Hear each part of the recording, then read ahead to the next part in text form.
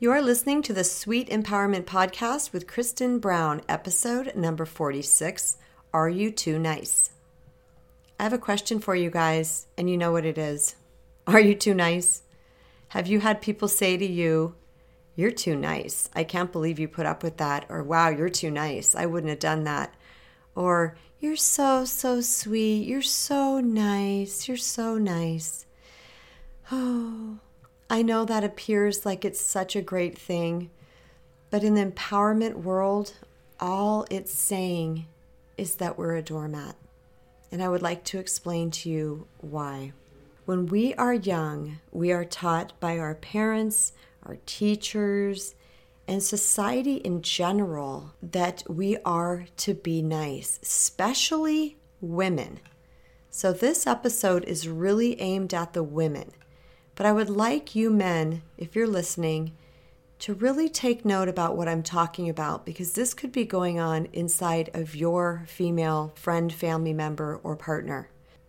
So it becomes ingrained in our mind that to be nice is the right way to be. And anytime we step outside of that nice zone, we feel guilty or like we did something wrong, or that we're not living up to society's standards and there's something terribly wrong with us, or we're unworthy. But there's a problem when we're too nice. When we're too nice all the time, we are unwilling to stand up for ourselves.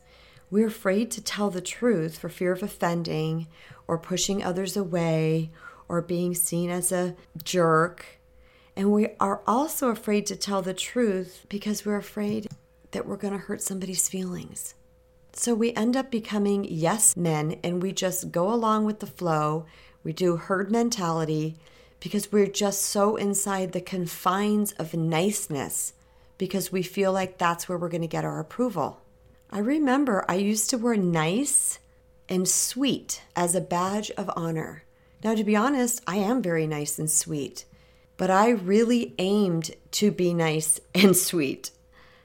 I felt like I won every time somebody said that to me, until the day I realized that my niceness was actually a veil covering my doormathood, my people-pleasing problem, and a sign of my approval addiction. Let me ask you a few questions. Are you uber careful to give everybody what they like or want?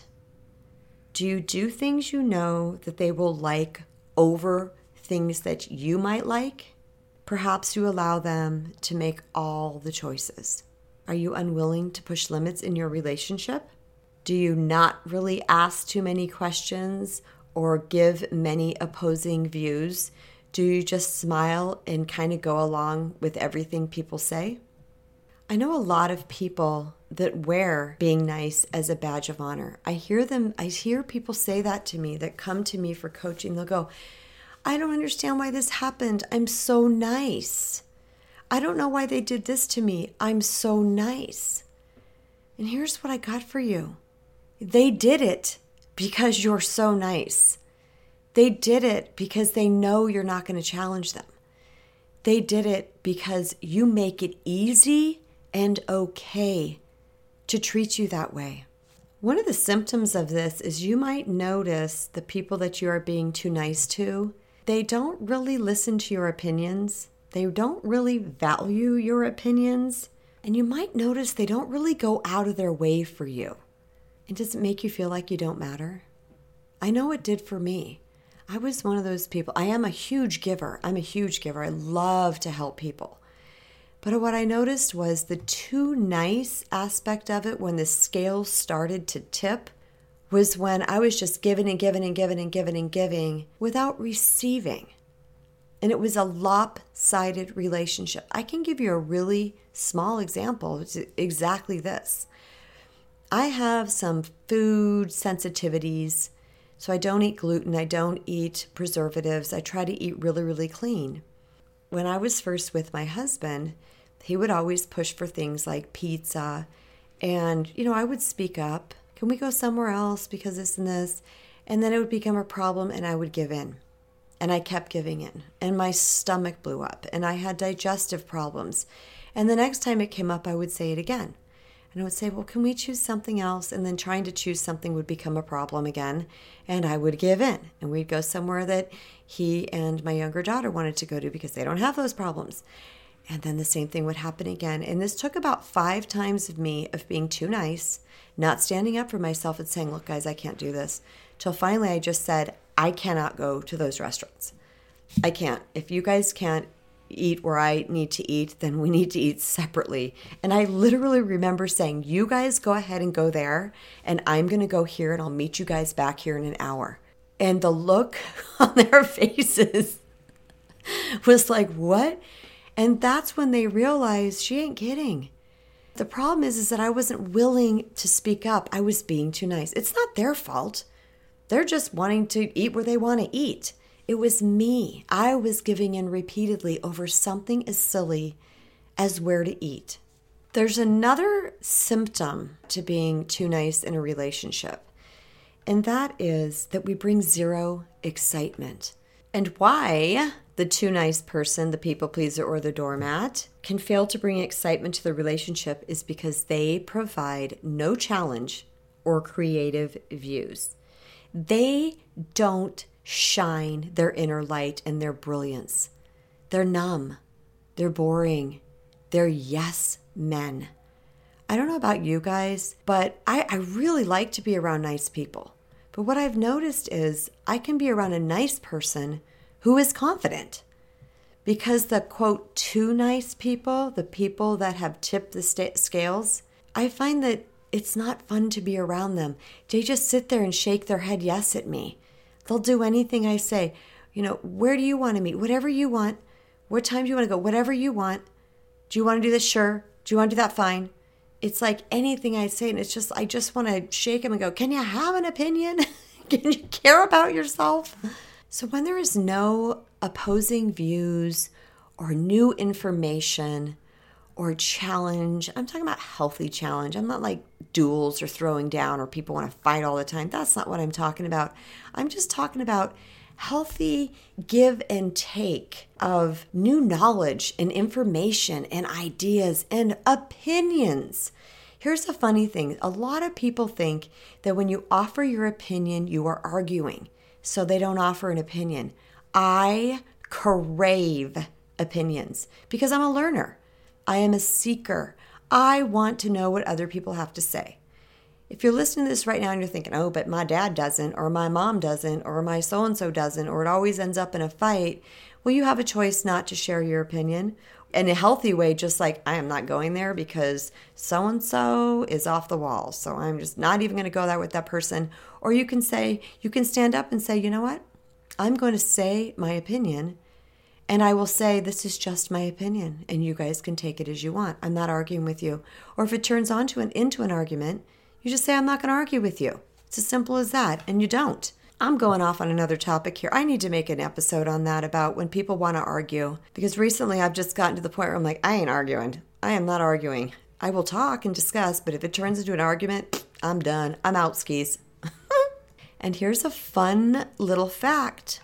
Do you know, as a species, we actually crave challenge and growth? Unless there's something mentally wrong, we crave challenge and growth. We don't like to stay the same. And you know what it's called? Evolution. We want to grow. We want to get better. We want to do better. We seek for higher. We seek for stronger. We seek for smarter. We seek for healthier.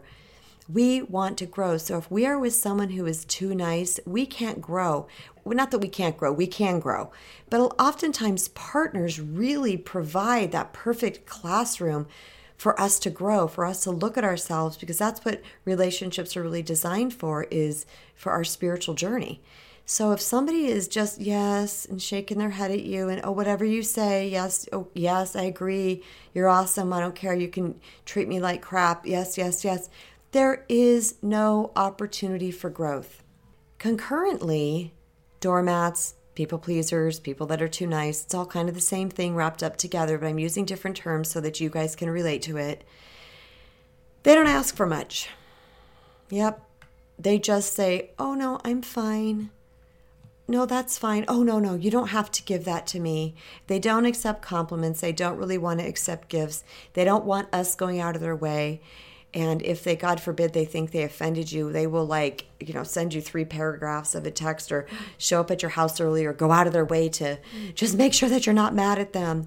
And, it's kind of hard to respect that. It doesn't mean we don't like or love them, but there's just a level of respect. When someone doesn't respect themselves, it's really hard for us to respect them. Somewhere along the line, we learned that nice is better than confidence. I am here to tell you that I know many confident people, and guess what? They're all nice. But they have this added plus of confidence. And here's the thing. When you are confident and nice, it's genuine.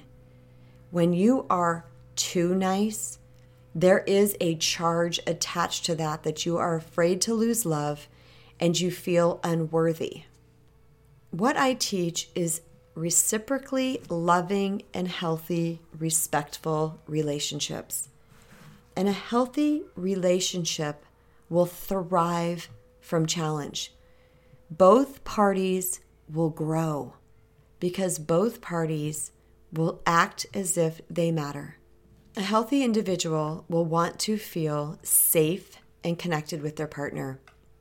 For somebody that's too nice, it's kind of hard to feel safe and connected with them because you don't notice them standing up for themselves or being strong in the world. So you kind of don't feel like they have your back. It's like, well, if they fold that easily here and there and the other where, I can't really feel confident that this person has my back. Because if they're afraid of offending constantly, what if someone's talking bad about me where they're going to be able to say to that person, hey, shut the heck up here. That's my friend. Don't talk about her like that. You see what I'm saying? In closing, I want to leave you guys with this. Having the self-confidence and worthiness to speak up for yourself when needed is one of the most attractive traits we can possess as human beings. It says one thing only, loud and clear, and that is, I am valuable. I hope you guys got a lot from this episode today. It's a super important episode, and it starts to break down ways that we're behaving that we might be unconscious to. Empowerment is a journey. It takes time. We're peeling back layers. We're revealing new thoughts, new behaviors all the time. And all it takes is a shift in perception to change our direction in life. So my hope is today that you guys have had a uber shift in perception about the difference between being confident and being too nice.